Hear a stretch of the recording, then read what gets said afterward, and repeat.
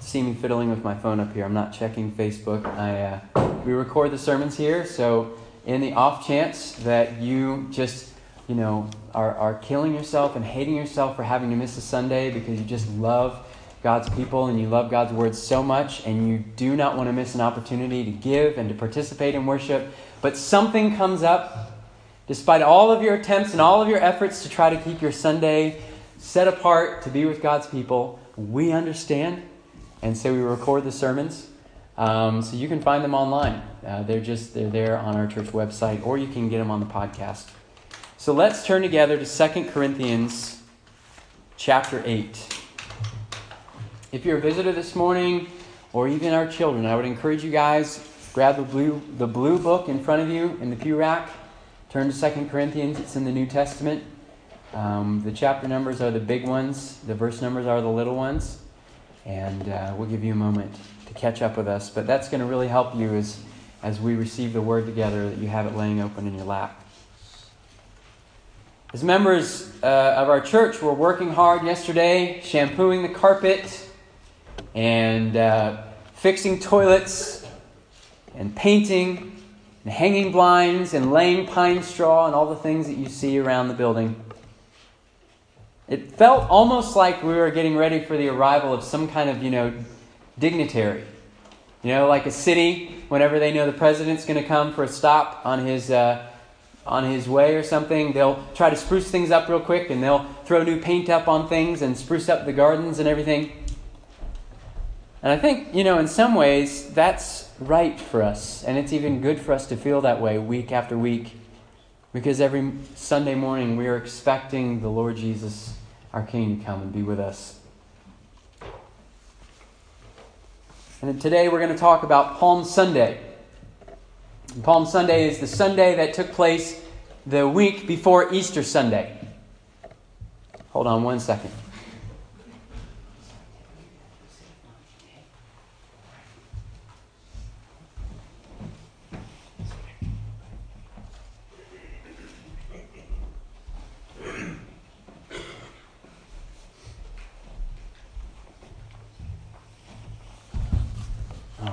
Palm Sunday. Palm Sunday, those of you who aren't familiar maybe with the church calendar, that's the day that we celebrate that Jesus came riding into Jerusalem, the Bible tells us, humble and mounted on a donkey. And Palm Sunday is really the perfect way to begin the Easter week because we need to be reminded of who Jesus is before we watch him proceed to the cross. Before we witness all of the terrible injustice and the murder that took place at the cross and all the whippings and everything he suffered, we need to be reminded before he plunged headlong into that just who this person, Jesus, is. As he goes along the way, the story goes, the people, they begin to lay down their cloaks and it's this patchwork quilt of a red carpet that they're putting together, welcoming the king back to his capital city. And as they go along, they don't cry out, "Hooray, a nice teacher! Great, we're so excited! A really great guy who's really hospitable and kind to everyone." Or even, "Hooray, it's a miracle worker." What they are doing, and they know and recognize exactly what they're doing, read the account in any of the four Gospels, they are heralding a king. In Matthew, they call out, "Hosanna to the Son of David." In Mark, they cry, "Hosanna, blessed is the coming kingdom of our father David." In Luke, the people shout, "Blessed is the King who comes in the name of the Lord." In John, they say, "Hosanna, blessed is he who comes in the name of the Lord, even the King of Israel." Palm Sunday reminds us before we get to Good Friday or Easter exactly who Jesus is. Jesus is the King. And so the question that I want us to consider as we turn to 2 Corinthians chapter 8 this morning is this: what kind of king are we welcoming on Palm Sunday? If you had to think up one defining characteristic of this king who's being welcomed into Jerusalem and all the palm branches and all the fanfare, what is the defining characteristic of this man who's riding towards us on a donkey?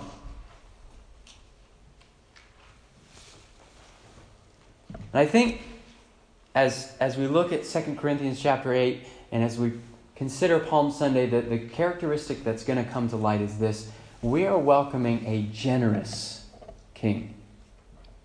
We're welcoming a generous king. Just think about it for a second.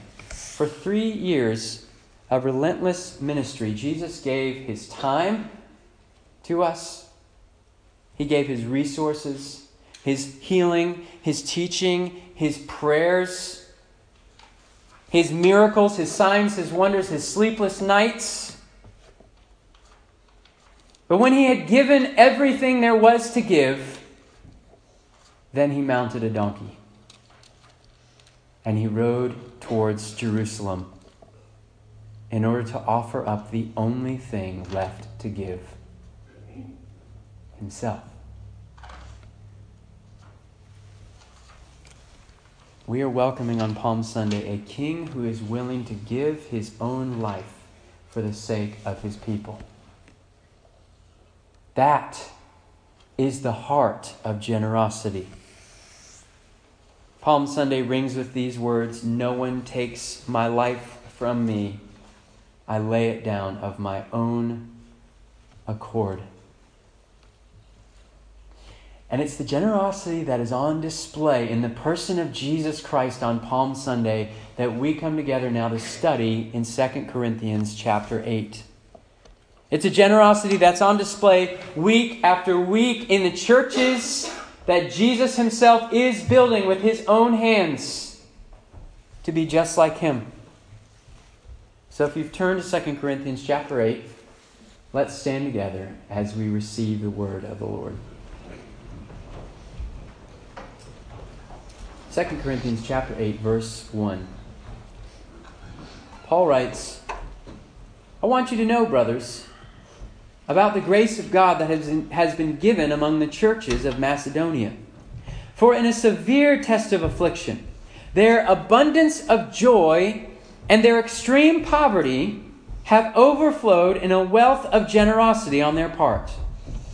For they gave according to their means, as I can testify, and beyond their means of their own accord, begging us earnestly for the favor of taking part in the relief of the saints. And this not as we expected, but they gave themselves first to the Lord, and then by the will of God to us. Accordingly, we urge Titus that as he had started, so he should complete among you this act of grace.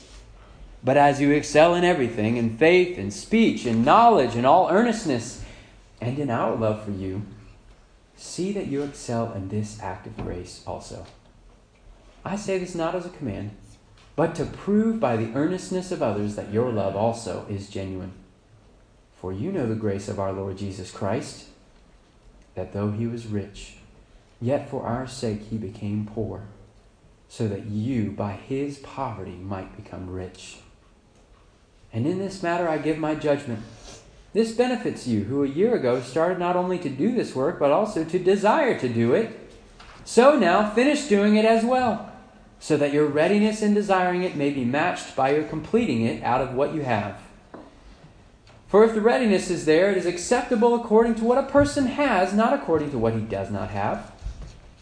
For I do not mean that others should be eased and you burdened, but that as a matter of fairness, your abundance at the present time should supply their need, so that their abundance may supply your need, that there may be fairness, as it is written, whoever gathered much had nothing left over, and whoever gathered little had no lack." Let's pray. Lord Jesus, we are looking to you. We're looking to your example.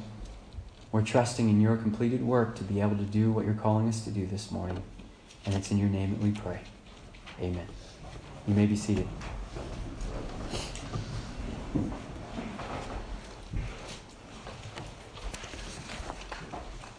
So if you remember last week at the end of chapter 7, Paul was boasting about the Corinthians. He says, I bragged about you to Titus, and everything that I bragged about when he came to visit you, he found to be true, and not only true, but surpassingly so.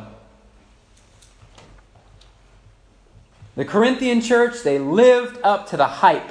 And so here in chapter 8, Paul explains why he has now sent Titus back to Corinth with this letter. The Corinthians had promised to give help to support the struggling church in Judea. And Paul's been going around and asking all the churches, will you give some money? And I'm going to carry it back to this struggling church that's being persecuted. But the Corinthians hadn't yet. They had expressed a lot of desire and interest and enthusiasm about participating in this offering. But as of yet, Paul hadn't gotten a cent from them. And so Paul sends Titus back and he says, listen, you had such earnestness and great desire. Now let's follow through on this great generosity that you had good intentions about. So in the next 2 chapters, Paul is going to help them as they ponder in their hearts what they should set aside to give. He's going to help them discover a heart of generosity. And he does that by pointing them to 3 things. This morning, he points them to Jesus math, Jesus motive, and Jesus mentality. And so that's what we're going to look at this morning in 2 Corinthians chapter 8. Jesus math, number 1. And this is a phrase that I've heard Chad Dickert likes to use. And he explains Jesus math is math that only Jesus can do. Like feeding 5,000 people with 5 loaves and 2 fish. And not only that, but having 12 baskets of leftovers. Right? This is math that does not add up. It's called Jesus math. And Paul tells the Corinthians, he says, listen, let me tell you about the kind of math that's happening here in Macedonia among these churches. There is some Jesus math happening among these congregations. Listen again to Paul's report in verse 1. He says, we want you to know, brothers, let me give you a report about the grace of God that has been given among the churches of Macedonia. For in a severe test of affliction, their abundance of joy and their extreme poverty have overflowed in a wealth of generosity on their part. So if you're taking notes and you want to write this little math equation down, this is the Jesus math equation. Joy plus poverty equals generosity. Joy plus poverty equals generosity. Paul says in the churches of Macedonia, as their joy just abounded and grew more and more, and as their poverty grew more and more extreme, you add those 2 things together, and the thing that overflowed and poured out of those churches was generosity. The more joy they had and the poorer that they got, the more they were giving away. Joy plus poverty equals generosity. And that this morning, brothers and sisters, is called Jesus math. It doesn't add up.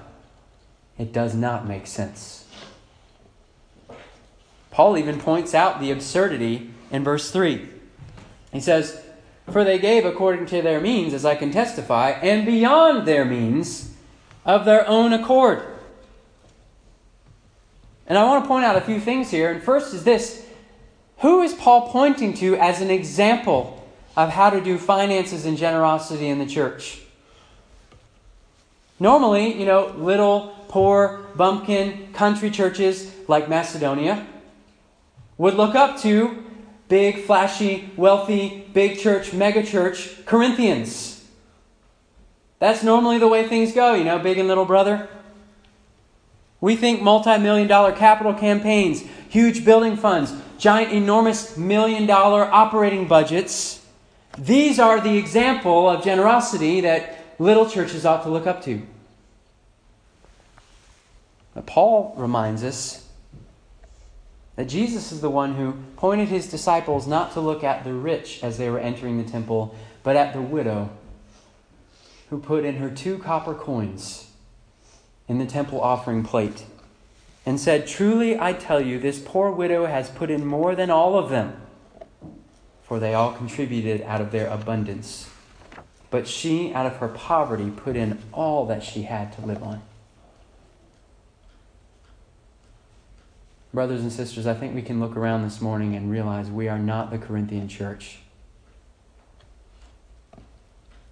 We are a poor Macedonian church, if there ever was one.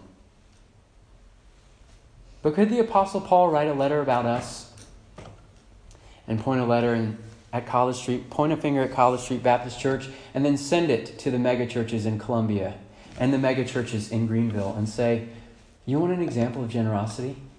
Here's where you should look. You need to look at College Street Baptist Church." Because that's exactly what Paul is doing this morning to the Corinthians. There's some Jesus math happening there, folks. In College Street Baptist Church, of all places, their overflowing joy and their extreme poverty have resulted in an overflowing abundance of generosity. I think the second thing we need to recognize about the Macedonian church is that they realized that it was a gift to give. It was a gift, a grace, a favor from the Lord to have the opportunity and the means to have anything to give. Look at verse 4. Begging us earnestly for the favor of taking part in the relief of the saints. And then Paul says, and it wasn't what we expected, but they gave themselves first to the Lord and then by the will of God to us. Paul and his companions, they roll into Macedonia and they're looking at these churches and they see how poor they are. They see how dilapidated everything is. And Paul immediately says, "I'm not even going to ask these people for money. That would be a shame on me to ask these poor people to give money to support other poor people in Jerusalem. You guys don't even worry about it. You're doing great, just keeping the doors of the church open." And Paul says, "But these Macedonians, they pleaded, they begged me. They tried to force that money into my pocket and saying, 'Please, Paul, we want to give.' Because we recognize how much it is a gift from God that we have anything to give, that we have a chance to give." It was their privilege. It was their blessing, an opportunity for fellowship to give. It is a gift to be able to give. And sometimes I wonder maybe we don't recognize that until we do allow Palm Sunday to come back into our view. Because the supreme example of this equation, joy plus poverty equals generosity, is the person of Jesus Christ himself. Think about it. What kind of king has to borrow a donkey to ride into his own capital city? What kind of king? How poor did he have to be that he didn't even have anything to ride on? Jesus comes to us on Palm Sunday as a king with nothing to his name. By the end of the week, even the garment that he wore would be stripped off of him and raffled off. But when Jesus was at his most extreme poverty, there he is, hanging completely naked on the cross. He is overflowing and abounding and pouring out with generosity the greatest gift he could ever give us, his own flesh and blood for the forgiveness of our sins. Brothers and sisters, what a supreme gift it is to be able to give. Paul says the Macedonians were moved to give to others because they had first given themselves to the Lord. And so if you're not a believer this morning, whether you're a student or a child or a visitor, non-believer, I don't want you to give a single cent to this church, to any missions offering, to anything, without first giving yourself to the Lord Jesus Christ. The The first thing that any person needs to do before they will ever discover what this generosity really feels like, this weird Jesus math, that poverty plus joy equals generosity, you will never understand it until you have come to the cross and you've seen it in the person of Jesus Christ. What I'm talking about is utter foolishness until you have given your life to the Son of God who laid down his life for you. And then you'll begin to discover the beauty, number one, of Jesus' math. Well, in verse 6, Paul then explains to us what it was that brought Jesus to the gates of Jerusalem. What was it that caused Jesus to pass through those gates, knowing it was the point of no return? Knowing that as he proceeded in one side of the city of Jerusalem, that by the end of the week they would be taking him out the other side and there would be a cross waiting for him there. What was it that motivated him? What's the Jesus motive behind his overflowing generosity? Well, if you've read 1 Corinthians, and Paul even hints at it here, we heard this morning in chapter 8, that this Corinthian church, they've just got everything. They were just oozing with resources and people and funds. And, they had every spiritual gift that you could list, wealth, knowledge. They excelled in everything. Paul says, I boasted about you and you proved to overflow and abound and have even more than what I told Titus that you had. And so he sends Titus back to test the one thing that they've yet to follow through on, and he's testing their generosity. Paul says in verse 7, but as you excel in everything, faith and speech and knowledge, in all earnestness and in our love for you, he says, don't tell anybody, but you're our favorite church, Corinthians. You excel in everything. See that you excel in this act of grace as well. I say this not as a command, but to prove by the earnestness of others that your love also is genuine. Did you hear it there? What did Paul say was the motive that he was driving at? What's he trying to prove by their genuineness? What is the Jesus motive? What is it that moved Jesus to give everything away? Paul says it's this: genuine love. The Jesus motive is genuine love. Verse 9. For you know the grace of our Lord Jesus Christ, that though he was rich, yet for your sake he became poor, so that by his poverty you might become rich. It's not genuine love if it doesn't move your heart to give. That's what Paul is showing us. It is not genuine love until it moves your heart to give. You excel in everything.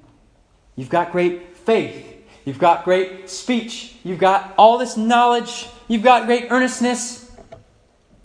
Paul says, in fact, you have the most of our love of any of the churches. Now prove your love is genuine by also being great in giving. By being great in generosity, he says you need to find the Jesus motive in your heart. You need to have genuine love.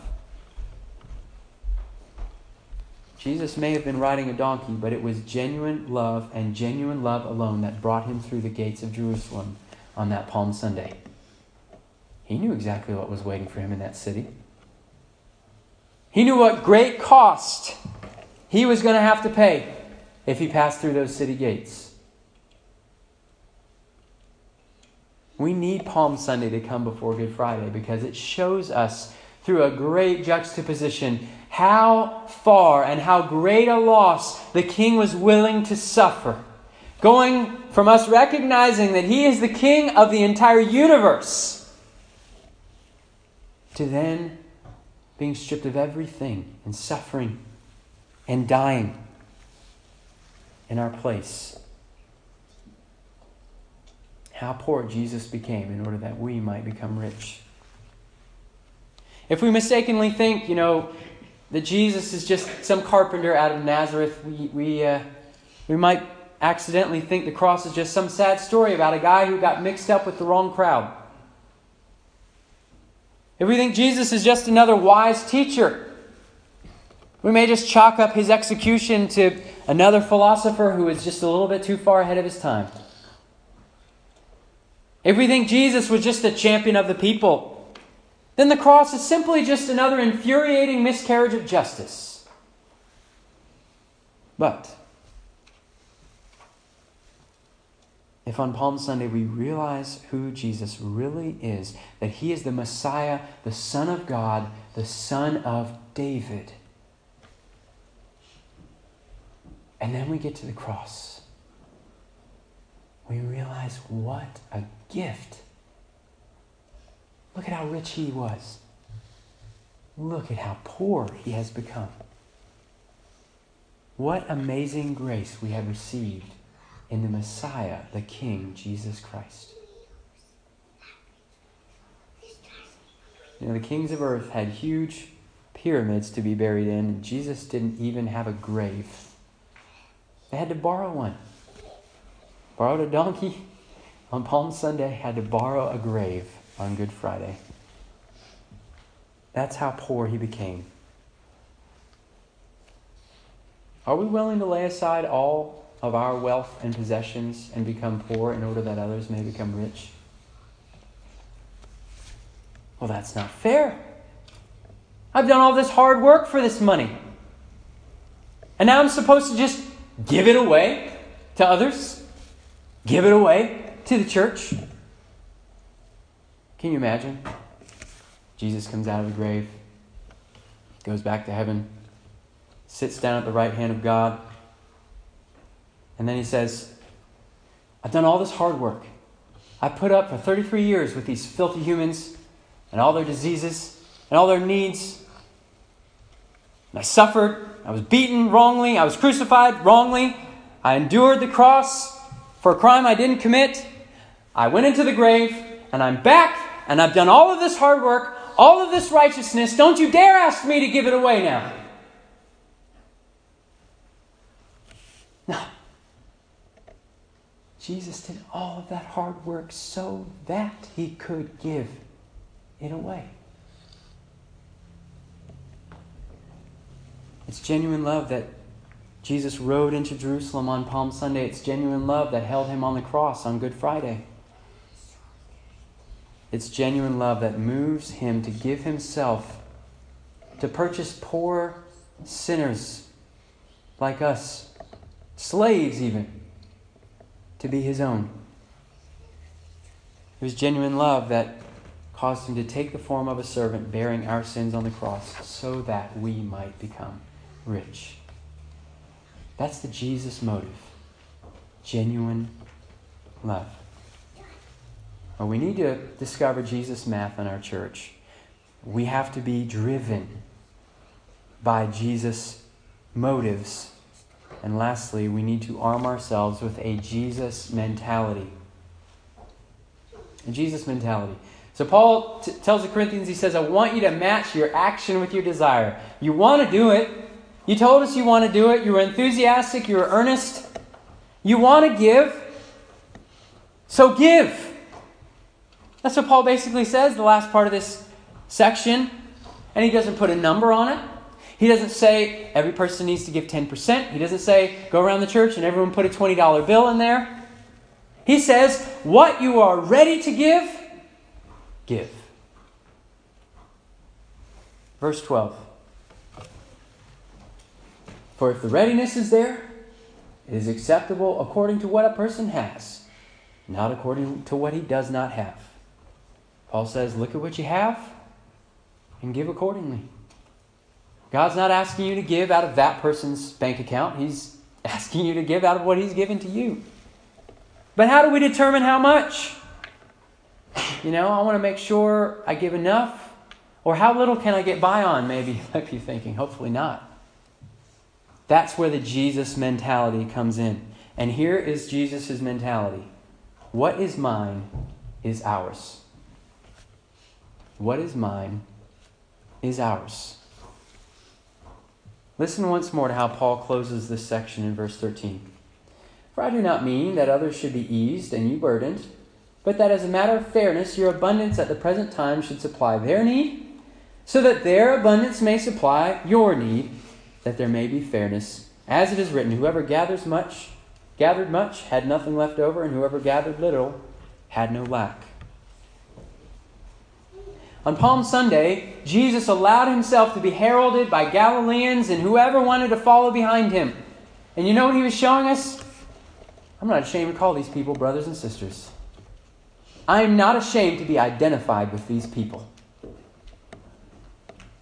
He allowed us to claim him. In fact, he wants us to claim him. He wants us to join in the parade. He wants us to march behind him and to celebrate and be excited about who he is and what he's come to do. That he wants us to know that he is a king who has come to share everything he has with us. He is a king with a Jesus mentality. He says, what is mine is ours. Everything that Jesus stood to gain once he passed through the gates of Jerusalem and he endured the cross and the shame and then rose from the dead, everything that he stood to gain on that side of the grave, he was saying, on this side of the gates, you follow me, and what's mine is going to be ours. We're going to share it. Paul tells us one of the ways that you can discover this Jesus mentality is to think of your money as manna. That's what that quote at the end there in verse 15, he's referring back to Exodus. This is what was said about the people of Israel in the wilderness when they collected manna.